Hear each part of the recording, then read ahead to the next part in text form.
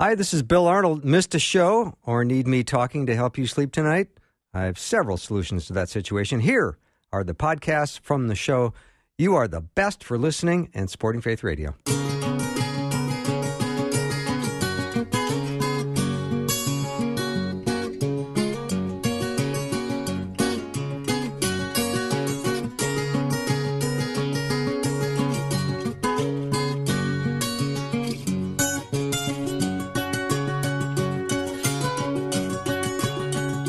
And a warm welcome to Afternoons with me. I'm Bill Arnold. It is Tuesday, so I always like talking to Rob Bluey on Tuesdays. He gets our day started. Kraby is going to be joining me after Rob, and then hour 2 is going to be Jeff Verdorn, so it's going to be a wonderful show. I've been planning it for you for months, maybe days, maybe hours. Hard to say. But Rob Bluey is the executive editor over at the Daily Signal. You probably know that by now, not to repeat myself, but he's my Washington, D.C. correspondent. He's with us on our studio line. Rob, welcome. Thanks, Bill. Hopefully we have some new guests listening in today, so it's always good to make the introduction and remind folks. I agree. All right. I've just been kind of perusing the news, and it seems like the critical race theory being taught in schools, and the parents are fighting back. Oh, you are absolutely correct. The parents certainly are. In fact, as we are having this conversation, I think ground zero for critical race theory in schools is there's a school board meeting taking place not far from where I am in Loudoun County, Virginia, which happens to be the richest county in all of the United States. And it's a place where the school board is under intense fire from parents, not only on the issue of critical race theory, but also on the issue of transgenderism and the fact that they are implementing policies that not only parents are objecting to, but also teachers are now starting to speak out about some of the school district's policies. And so I think it's really healthy that you have parents who are showing up at school board meetings, who are running for school board elections, who have decided that enough is enough. They've had a front row seat on their children's educations over the past year, and they're not pleased with what they're seeing. And it's not just public schools, Bill. I mean, I think this is happening in private schools, and we tend to focus on the public schools, but in some cases, it's actually worse in private schools. And so I think regardless of where your kids go to school, you need to be involved and engaged in their education. You need to be making sure that the teachers are focusing on those core skills that they need to learn and not bringing in these political subjects that are very divisive for our young kids. What do you think Martin Luther King Jr. would say about all this? Well, I just go back to the famous quote, that we should judge people by the content of their character, not by the color of their skin. And critical race theory does the exact opposite. It is promoting discrimination very clearly. The literature on this is crystal clear that the wrongs of the past need to be justified by discrimination in the future. I frankly don't understand that, and I think it goes to the exact opposite of the advice that Martin Luther King was giving us back in 1963, and that so many Americans and so many generations have looked to for guidance about how we overcome some of the wrongs of the past and move forward in a way where we don't have to focus on someone's color of their skin or their race in everything they do. I think we need to think of ourselves as Americans and stop putting these qualifiers in front of everything that we say. And that's how we end up dividing us into these groups, and those groups end up getting pitted against each other. You're even seeing this on the left, Bill, where Lin-Manuel Miranda was forced to apologize. And then an actress who came out to defend him was forced to apologize. And this came down to the fact that they were critical of him for not casting dark-skinned Latinos in his play In the Heights.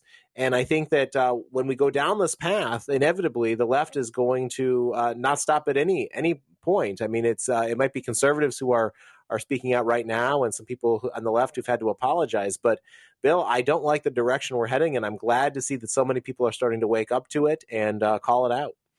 Rob, is CRT something that's come right out of BLM? Not to use all these abbreviations, but do you think that's true?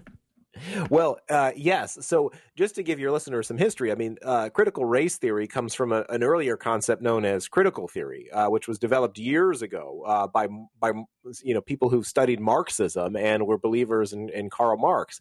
CRT, critical race theory, is derived from the 1970s from academia, where many of these ideas, I think, first come about, and it's this idea that the United States and our capitalist system is racist at its core, and the way that so much of what we've done throughout our history has been discriminatory, and the way to overcome that is to make race the centerpiece of everything we do going forward.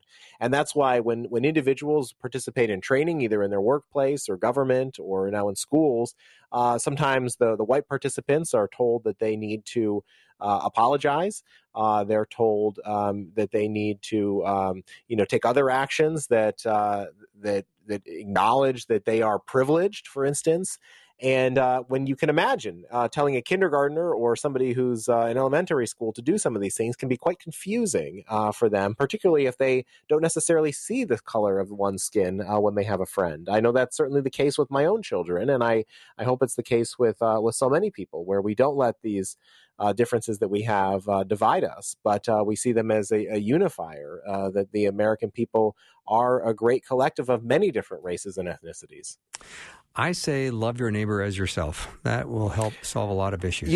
I was just thinking about this because, Bill, I was thinking about our interview today, and I was thinking, if we only go back to the teachings of Jesus, yes, and the words of the Bible, I mean, so many of these issues would become moot. Totally, and we could I think get beyond some of the difficulties yes. and the divisive nature that we find ourselves in. So that's one of the reasons I love talking to you each week, is because I feel like we have an opportunity to connect on these issues, and I hope more and more people can see that, and whether or not you practice your faith, by going to church. I don't care how you necessarily do it. If you tune into Faith Radio, and that's how you learn. But I think you're absolutely correct, Bill, and that's why I feel so moved by Jesus's words and his actions. Yeah. All right, big win in the Supreme Court for religious liberty and the Fulton versus Philly case. That was a 9-0 victory. Well, a couple of these big cases coming out with 9-0 victories. So we had that one last week, and then of course we can get to the NCAA case, which was decided yesterday. But you're absolutely correct, Bill. This was very significant. So it involved a Catholic Charities in Philadelphia, which the issue here was whether or not they had to. They were refusing to compromise on their religious beliefs, that marriage is between a man and a woman, and therefore they would only provide foster children to. They wouldn't provide foster children to same-sex couples. And the city of Philadelphia objected to this and said that as a result, they would no longer be using them for the foster care system. They sued, and they won 9-0 because the Supreme Court said this is a clear violation of the First Amendment. There are some who wish the court went even farther and made crystal clear the value of the importance of religious liberty in our Constitution, but I'll take it as a win, and I think it was a good, healthy sign that that there are still people, regardless of their ideology, and obviously we know that the Supreme Court has conservatives and liberals who can come together and agree on this fundamental first freedom of ours. Mm-hmm. Yeah, I'm really glad. I don't know much about the NCAA case, so if you would talk about that as well, Rob, that would help me, I know, and probably lots of other listeners.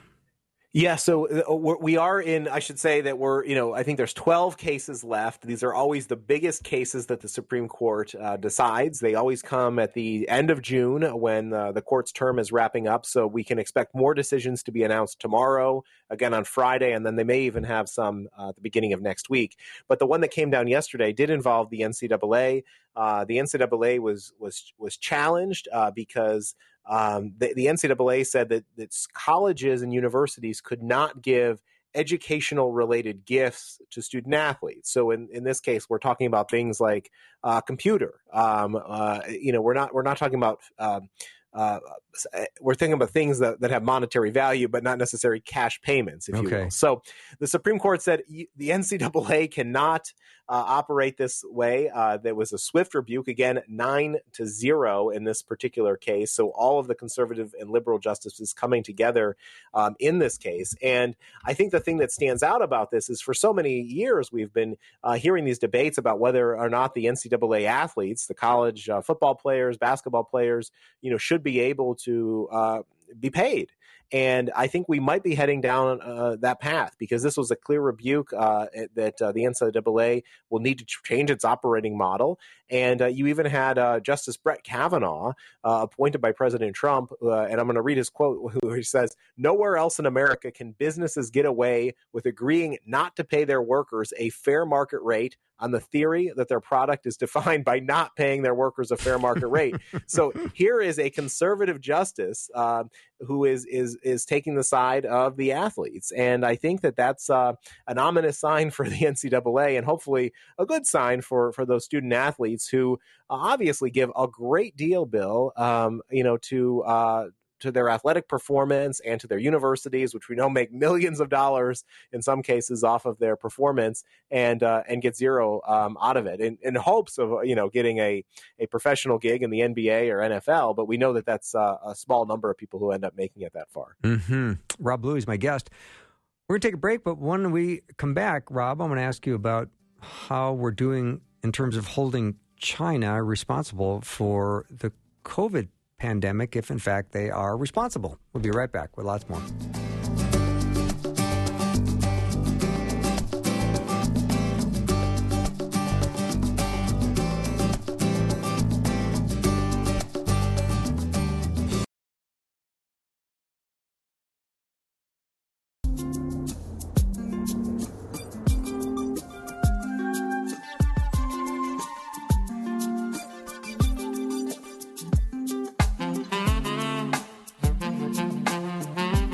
Back with Rob Bluey, executive editor at the Daily Signal. And Rob, right before break, I was curious about what's being done to hold China responsible for COVID, if in fact there is a reason to do it. Well, there's a bit of a debate in Congress about this right now. Republicans would like to see Congress, particularly some of the committees that are charged with oversight over coronavirus and were given some new powers in the wake of the pandemic, take a more assertive role. So there is a select subcommittee on the coronavirus crisis, and obviously there's an oversight committee in Congress. But the Democrats who run those committees have basically said that they're going to defer to President Biden and the intelligence community to do the work. And President Biden has given the intelligence community a deadline of August 24th to complete that work and report back to him. So we probably will be waiting a couple more months, Bill, before we get the official report. But I think that it's really interesting that where Congress usually wants to have its hands in everything, this is one area where they seem to be deferring to the executive branch. So a curious choice on the part of James Clyburn and Carolyn Maloney there. But what do we know so far? Well, we know that we had a situation early on in the outbreak where this idea that it leaked out of a lab was summarily dismissed, to the point where social media companies were even suppressing speech with regard to that idea. And now we have the leader of the free world, President Biden, suggesting that that's a possibility. And so I think we need more intelligence. We need more information before we can make a clear and complete conclusion. But what we do know is there are new variants. This Delta variant of coronavirus appears to be gaining steam. There is concern that it could see an uptick in the United States. And I think that those are all worthwhile things for us to be paying attention to and following. Even though we've made tremendous progress, we don't necessarily want to start giving up some of those best practices. And I'm talking about some of the basic things now, Bill, like washing your hands and being careful in public settings that would lead us to a situation where we have an uptick and more people are getting sick. After all, 600,000 Americans have lost their life to COVID-19. It seems worthwhile for us to investigate and making sure that this doesn't happen again. Mm-hmm. When I originally heard of, and I think you did as well, that it was from the mishandling of a bat in a wet market, or somehow it got on a worker that got infected. So if that was true, Rob, wouldn't all the wet markets be kind of closed? Wouldn't the world say, look, no more wet markets because this can't happen again? Exactly. You would think that there would be greater steps in that regard. But as we know, Bill, I mean, China was up and running well before we were in the United States. I mean, and obviously they had a much more stringent policy in place when it came to requiring people to lock down, and that we know that they are a totalitarian society where we're a free society and we don't necessarily support those kind of measures. But yeah, it's certainly troubling. And I think that even more troubling is the fact that the Chinese have not been forthcoming with this from the very beginning. And so they've let rumors and other ideas spread like this, and they didn't alert others around the world to the problems that they were experiencing in their own country. And as we even discovered after the fact, I mean, there were cases of coronavirus in our country long before March of 2020. There could have been here as early as December of 2019. And so, you've heard those stories anecdotally, but now there's some evidence that suggests that that may have been the case. Mm-hmm. Rob, Pastor James Ward, I think he's in Skokie, Illinois. He's made some interesting insights about overcoming victim mentality. I'd love for you to talk about that. That's at the Daily Signal right now, and you wrote the story.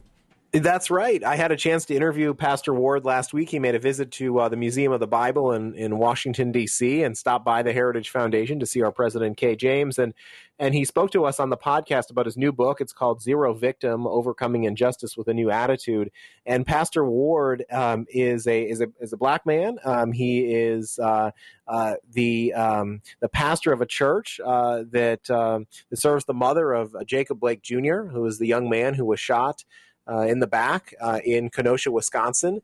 And he tells that story about how Julia Jackson, Jacob Blake's mother, and him came together last year in August after that shooting when Kenosha was experiencing so much violence and rioting. And they tried to have a different message. And they rejected this narrative of victim mentality that so often overtakes Black Lives Matter and other groups. And he said he's not a victim.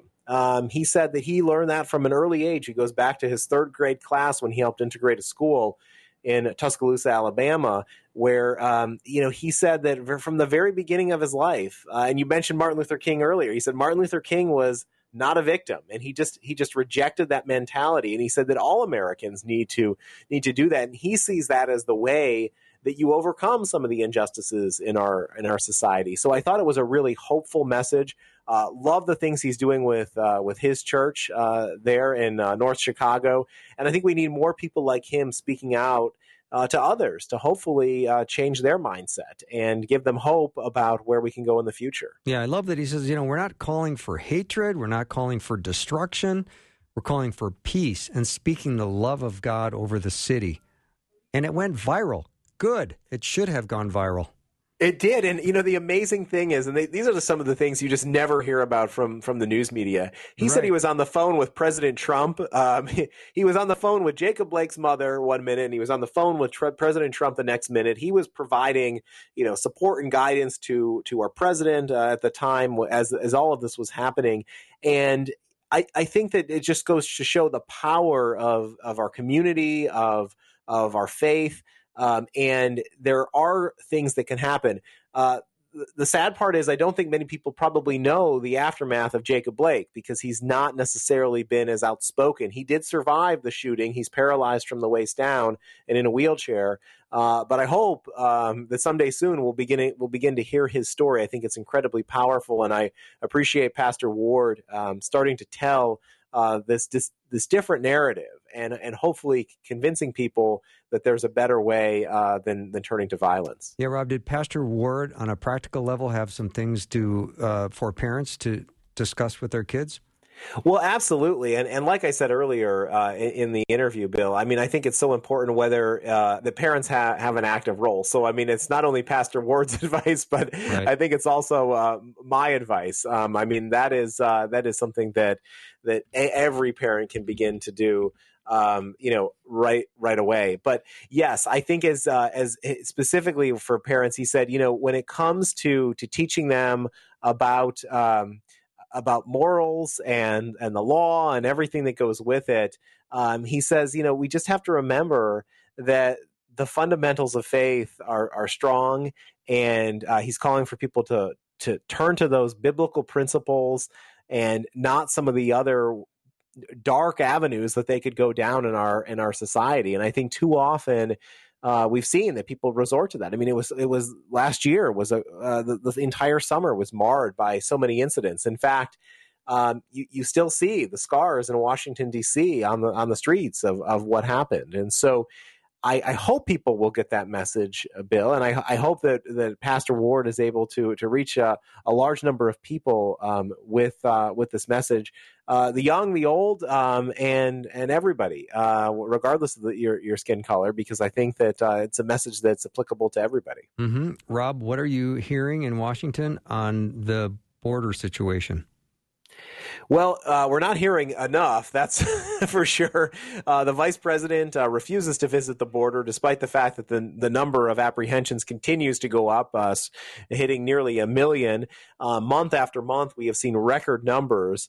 Former Homeland Security Secretary Chad Wolf, who's now a visiting fellow at the Heritage Foundation, I saw him last week, and he was telling me that if they had 40,000, 50,000 people that they were apprehending, that was a high number during the Trump administration in years past. And now we are sometimes, 3 times as many or more. And that is just incredible to think about how many people are being taken into custody. And I think the other big issue, Bill, is whether or not the Biden administration goes through with its plans to repeal Title 42. And Title 42, we were just talking about COVID, allowed the government to send people back to Mexico if they were found to have a communicable disease. This is part of this has long been part of our immigration policy in the United States. And obviously, we want to protect the American citizens, and we don't want to bring new cases of COVID into our country. So we are, a humanitarian people, and we do allow a great number of immigrants to come to our country. But I think we need to have sensible policies in place as well. And this has been one of the ones that I think has really helped us get a handle on the virus. And for the Biden administration to repeal it, I think is a short-sighted move. Rob, how do people feel about their state's efforts to improve the integrity of the election process? Well, there's been a lot of debate about it, and we're seeing it right now. I mean, any moment, the U.S. Senate is set to begin voting on the S1 for the People Act, the misnamed For the People Act. I think it more serves the politicians. And one of the reasons they say is that they want to give the federal government more control. They want the federal government to take over our elections as opposed to letting the states run them. This would have big implications on everything from voter ID, which is quite popular. 75% of Americans support voter ID. The S1 bill would create taxpayer-funded elections, so it would allow the incumbents who are currently in Washington to get millions of dollars in taxpayer support for their campaigns. And this is a debate that you see playing out right now. Should the states have more control, or should the federal government? And Bill, I'd rather have the local government have more power in this case than the federal government. Yeah, I agree. Rob, thanks so much for being on the show. Always great to talk to you. Thanks, Bill. Have a good day. You bet. Rob Bluey's been my guest, executive editor at the Daily Signal. I like to think of him as my go-to guy in Washington, D.C. We'll take a break. When we come back, Clayton Kraby is going to be joining me. He's got a website about reasonable theology. It's all about presenting sound doctrine in plain language. We'll be right back.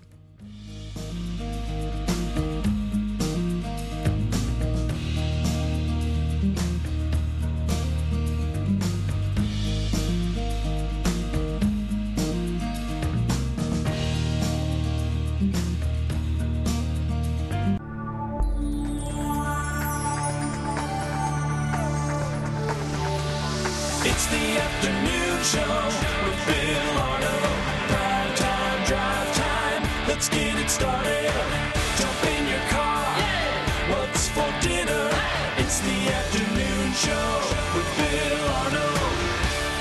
So there are plenty of Christians that spend very little time studying doctrine and theology. I would not say that about Faith Radio listeners. I think they spend a lot of time studying doctrine and theology, but it's nice that you've got resources, places to go. Reasonabletheology.org is a website by Clayton Kraby, and he really wants to help everyday believers study theology every day, which is a good goal. And he really wants to present sound doctrine in plain language. So it's always nice to have him on the show. He lives in Grand Forks, Nodak. He's a pastor, and nice to have him back. Clayton, welcome. Thanks so much for having me back. Oh, I called you Clayton. You. I meant to call you Clay. That's okay. My legal name is Clayton, so you're not in the wrong. Yeah, but I feel like I'm not as friendly if I call you Clayton. But I think of you more as Clay. I like it. I prefer it anyways. Your mom calls you what? Sweetie. I ain't going there, Clay. I'm going to stick to Clay. So all right? Clay. All right. Well, I was looking on your website, and you had a very interesting story on spiritual pathfinders, lights in the midst of darkness. And I thought, interesting, because it looks like a bunch of people, guys from World War II. That was the picture, so it caught my attention. And they were a bunch of paratroopers. Yeah, absolutely. So one of my interests outside of theology and church history and those sorts of things, I've always been interested in history, particularly interested in World War II history, and that driving deeper, like many other people, the history surrounding Operation Overlord or D-Day invasions in Normandy, France. And with that, anyone who has seen, for example, Saving Private Ryan or the Band of Brothers miniseries is familiar with that and the role that paratroopers had to play not only in that famous battle, but throughout World War II. And so one of the interesting things that came out of that is you've got paratroopers, which were a new military tactic, jumping out of airplanes. But what was happening from the start of the war is they are landing very far away from their objectives. When this happened in Sicily in 1943, some of the paratroopers landed 65 miles away from where they were supposed to land. It took weeks to get back to the Allied line. So obviously that's not a small problem. If they can't land in proximity where they're supposed to land to their objective, they're really rendered ineffective. So to solve this problem, the military created the Pathfinders. And what Pathfinders were, it was a special group of specially trained paratroopers who would jump out early. They would jump out ahead of the rest of the force. And once they landed, their job was to set up the drop zone. They're to mark it with signal beacons or flares, and very often it would be these special lanterns that were visible from the air, so both the pilots and the other paratroopers knew exactly where they needed to land. And so in the midst of all of the darkness and the chaos and the fear and the danger, that light provided a way for others to head in the right direction. And I find that to be just a wonderful analogy of what the Christian life is supposed to be. We are to be lights in the midst of darkness, pointing others to where they need to go, and that's to Jesus Christ. You know, Clay, I thought you were going somewhere with a spiritual application, and you've intrigued me because this is exactly a great illustration of where we need to be versus where we're jumping out and landing. So say more. Absolutely. And this type of illustration is not, me being clever. We see often in Scripture where we are called to be lights, or light is used as a metaphor and how we're supposed to shine forth for others, that sort of thing. One of the main ones that comes to my mind and that I tie in with that article is the book of Philippians, chapter 2, verses 14 to 15, which says, "Do all things without complaining and disputing, that you may become blameless and harmless, children of God without fault, in the midst of a crooked and perverse generation, among whom you shine as lights in the world." And what I take from that, and another passage which we can get into in a moment, but we are supposed to live in such a way that our lives shine as a light and draw others to Jesus Christ and his gospel. I love that. I love that passage in Philippians too, and it's such a powerful reminder to do all things without complaining and disputing, that you may become blameless and harmless children of God.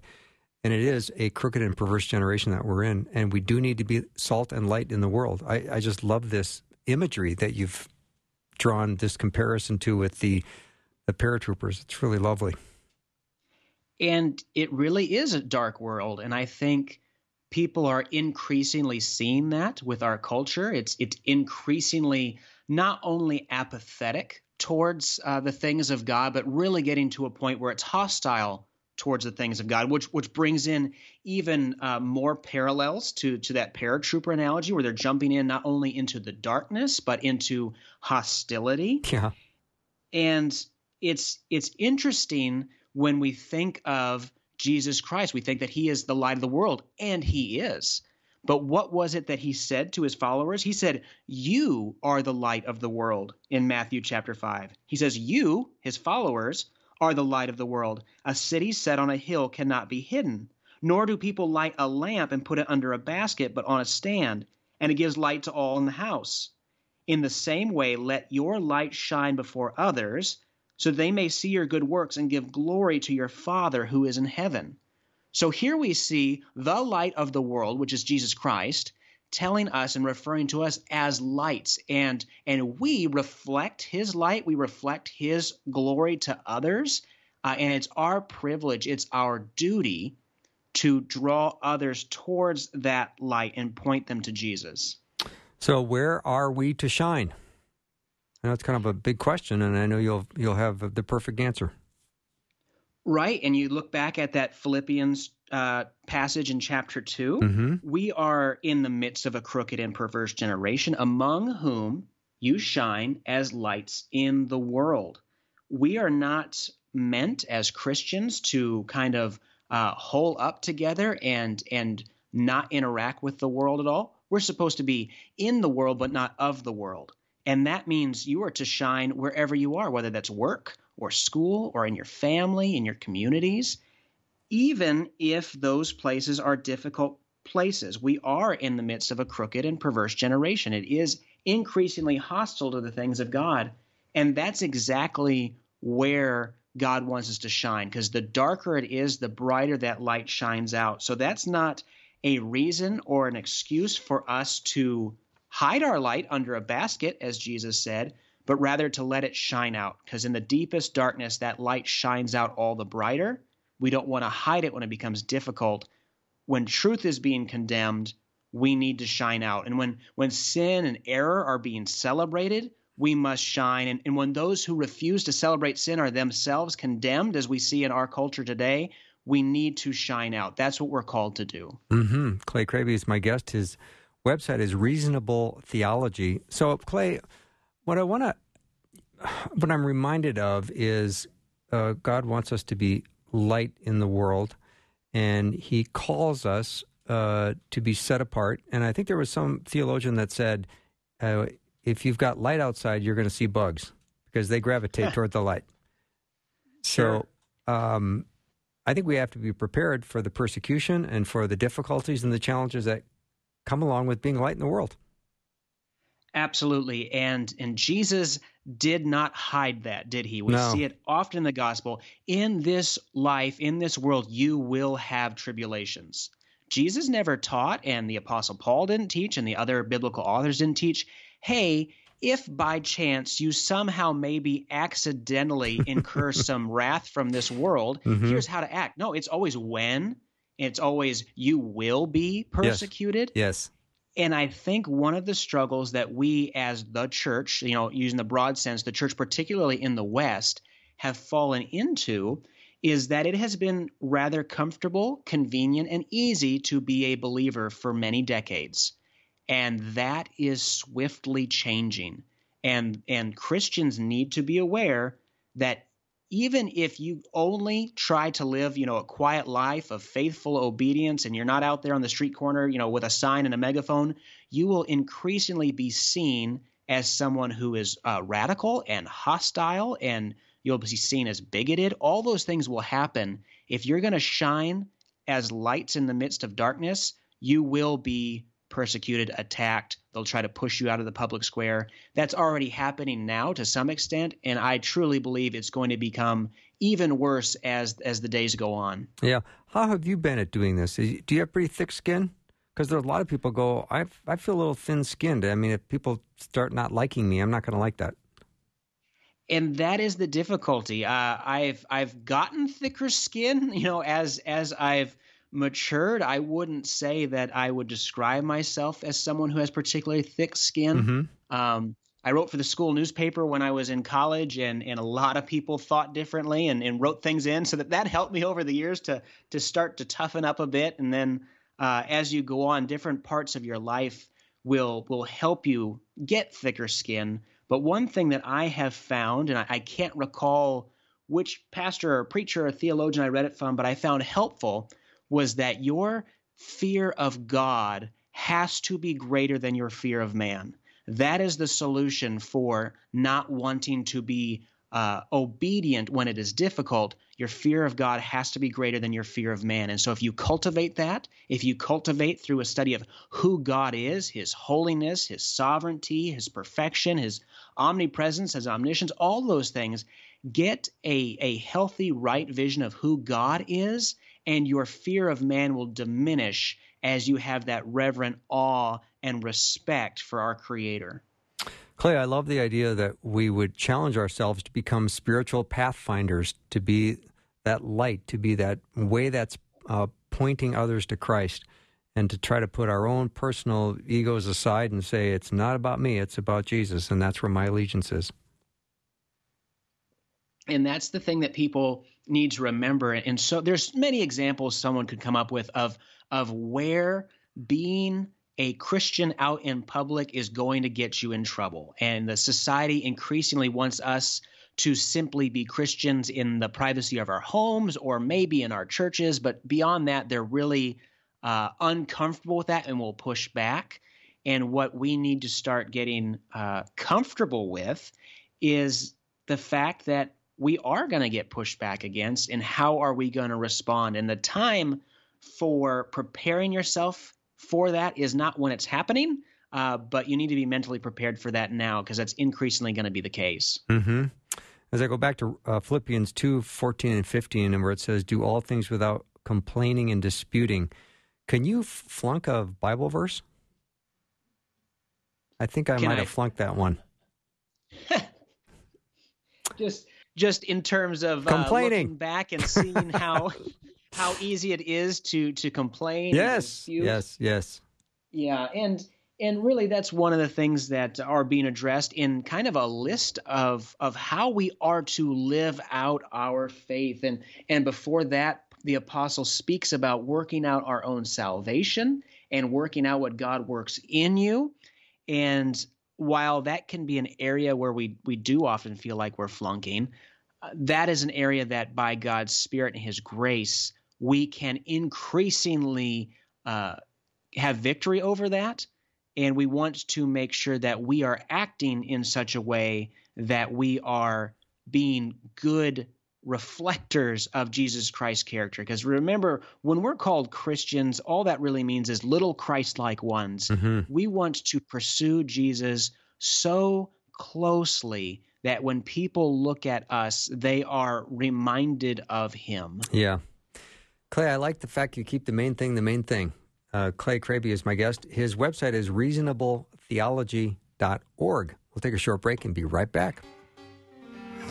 Lord have mercy. Lord have mercy on me.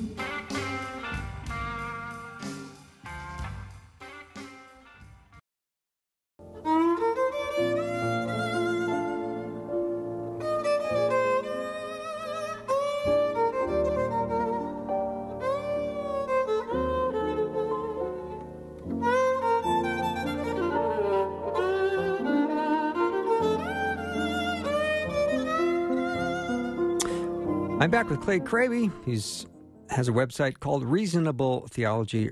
That's reasonabletheology.org. He really wants to present sound doctrine in plain language, which, Clay, you do well. You speak clearly. You even enunciate well. So I'm impressed, just so you know. I appreciate that. Yeah. Enunciation is very important. So great line in your blog here from Irish evangelist Gypsy Smith that once said, there are 5 Gospels: Matthew, Mark, Luke, John, and the Christian. And some people will never read the first 4. Absolutely. And as the followers of Jesus, we will be read by those around us. So live lives worthy of being God's children, and you will shine as lights in the midst of darkness. That's from reasonabletheology.org. Clay wrote that, so I want to make sure he gets the credit because it's well stated.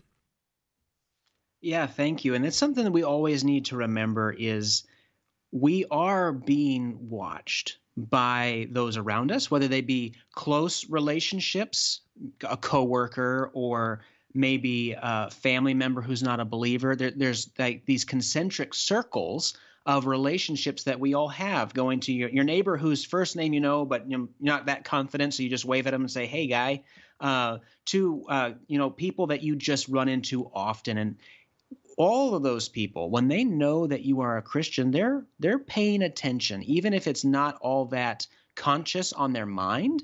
They're paying attention to see how you act and how you live, and that impacts how they view Christians, how they view the church, how they view Scripture, and how they view Jesus and God and the gospel, all of those things. And we must keep that in mind, not that we'd be in a state of, almost anxiety that we're being watched all the time, but we must be cognizant of the fact that we are being read in that sense by those around us, and we want to live lives in a way that are honoring to Christ and that really do shine as lights. And lights are things that people are attracted to in the darkness, but we also, as we've already talked about, if someone wants to remain in darkness, for their deeds are evil, as we see in Scripture, that light is going to be seen as offensive, and that's that tension that we have living in this fallen world.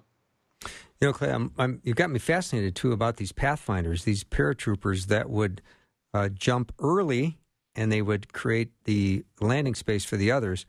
It must have been a horribly dangerous time, and they're probably more oftentimes alone and putting their lives at really greater risk. Definitely. And if you remember, there is a line in that Band of Brothers miniseries, and one of the troopers is talking to Dick Winters, who is the main leader throughout that series, and they refer to their situation as they're going to be surrounded. And his reply is, "We're paratroopers, sir. We're supposed to be surrounded." But in that sense, they're jumping all together. They have their, depending on the size of the operation, they've got these different parachute infantry regiments that are jumping. You think of D-Day or Market Garden, where there's massive things. But then you've got these smaller units that are going ahead, hours ahead. I believe on the D-Day invasion in Normandy, they're going many hours ahead to set up these beacons and flares and all these things. So not only are they surrounded like the rest of their, brothers in arms, but they're also vastly outnumbered, even compared to those that are going to be jumping behind them in a few hours' time. They're really in a difficult position. So I want to explore a little bit about light. When, Jesus says, "I am the light of the world," and there are a couple of different types of light in the world. There's the physical light we see, and then the light that we have inside of us, our spiritual life, which is the life and the light that we need to show. Right. And so when you think of a verse like John 8:12, where Jesus says, "I am the light of the world," whoever follows me will not walk in darkness, but will have the light of life. And clearly he's talking about the light that he brings, that light that casteth out darkness. So if you start thinking about that from a spiritual standpoint, you start to see that analogy, that metaphor where darkness is sin and evil and fallenness, and light is really getting equated with righteousness, holiness, eternal life. And that's that juxtaposition. And just how when you bring in a candle or a lantern or a flashlight into a dark room, how immediately that darkness goes away from it. Well, the same is true in terms of coming to Christ and putting your faith in him.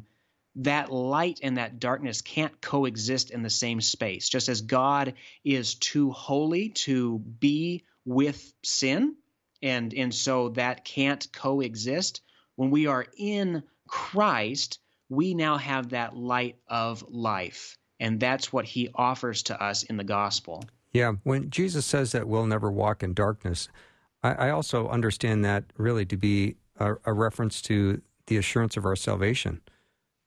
We're not dead in our sin. We're not living in darkness, we're living in light because of what Christ has done on the cross. Right, and you'll see that same theme picked up elsewhere in the New Testament, where it talks about how, we shouldn't walk in darkness, and there it's referring to because we have the light of life, we ought not live as if we don't. We ought not live how we used to live when we weren't in Christ. Right. So basically, be done with, put away, put to death the sin that remains in you so that you can walk as those worthy of the calling to which we have been called. Yeah. And of course, Clay, a great reminder that we should always be ready to give an account of the hope that we have, because that's what the gospel is. That if we have the gospel light in us, like the passage says, it's not to be covered. Yes, and that verse that you mentioned there from 1 Peter, that's a really helpful way to balance this out, because we've already talked about how if you are a light in the midst of darkness, people are going to take offense. People are going to want to, as the old kids song, they want to blow it out. That is going to happen. But that doesn't mean that we live in such a way we are attempting to give offense. That is not our goal. We recognize that we will give offense, and fine, if people are offended by truth, they're offended. I'm not going to change truth for that. But it's not my goal to be offended. So in that 1 Peter, it goes on to say, give a reason for the hope that is in you, yet do it with gentleness and respect, having a good conscience, so that when you are slandered, those who revile your good behavior in Christ may be put to shame. So we're to live obediently, we're to speak the truth in love, but we do so in a way that leaves us blameless and innocent. And if they take offense, let them be offended by the gospel and not our conduct. So we want the good works of Christ and the work that Christ is doing in us. We want those to shine for people to see, because there's no more powerful testimony than transformed lives. Amen. And I just heard someone say, and if I could remember where I heard it, I'd give credit where credit is due. But if we are going to proclaim that we have a life-changing truth, we need to show that we have had our lives changed. And it's very difficult, similar to that evangelist Gypsy Smith quote we mentioned a little bit earlier in the conversation. If we are not living as those whose lives have been changed by the light of the gospel, it's very difficult at the same time to turn and tell those around us that we have something that will change their lives. They're watching and they won't believe us. I think of that old line, Cray, what you're doing speaks so loudly, I can't hear what you're saying. So we do need to have lives that demonstrate love and kindness and patience and show people that you're a different person. You're a transformed life. Absolutely. Yeah. And of course, that always gets into that balance between our faith in Christ and then our good works. And as long as we make sure that we're always maintaining that proper order of the root is our faith in Christ and the fruit of that is our good works by which we let others see the light and come to it, we're on the right track. So let me just let listeners know, if you head over to reasonabletheology.org, you'll find all kinds of good reading. You'll find lots of simple doctrines spoken in plain language. And if you've enjoyed Clay, you should head over there, check it out. And it's reasonabletheology.org. Clay, thanks so much for coming on the show. Thanks for having me back on. Always enjoy talking to you. Yeah, and blessings to you and your family. Same to you. Thanks so much. Thanks so much. Once again, Clay Kraby has been my guest, and his website is reasonabletheology.org. We'll take a little break. When we come back, we've got hour 2 just ahead. We're going to spend that hour with my friend and Bible teacher and mentor, Jeff Verdorn. He's got a special little addendum to the series on end times. You're going to love it. I'm going to love it. I can hardly wait. Be right back.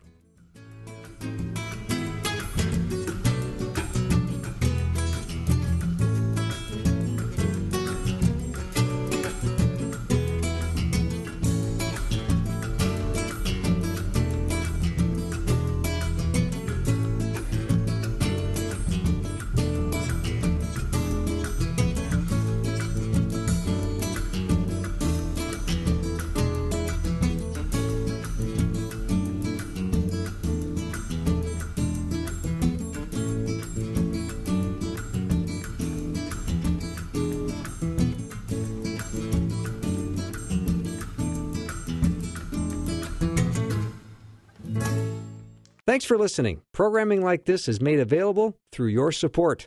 Information available at myfaithradio.com.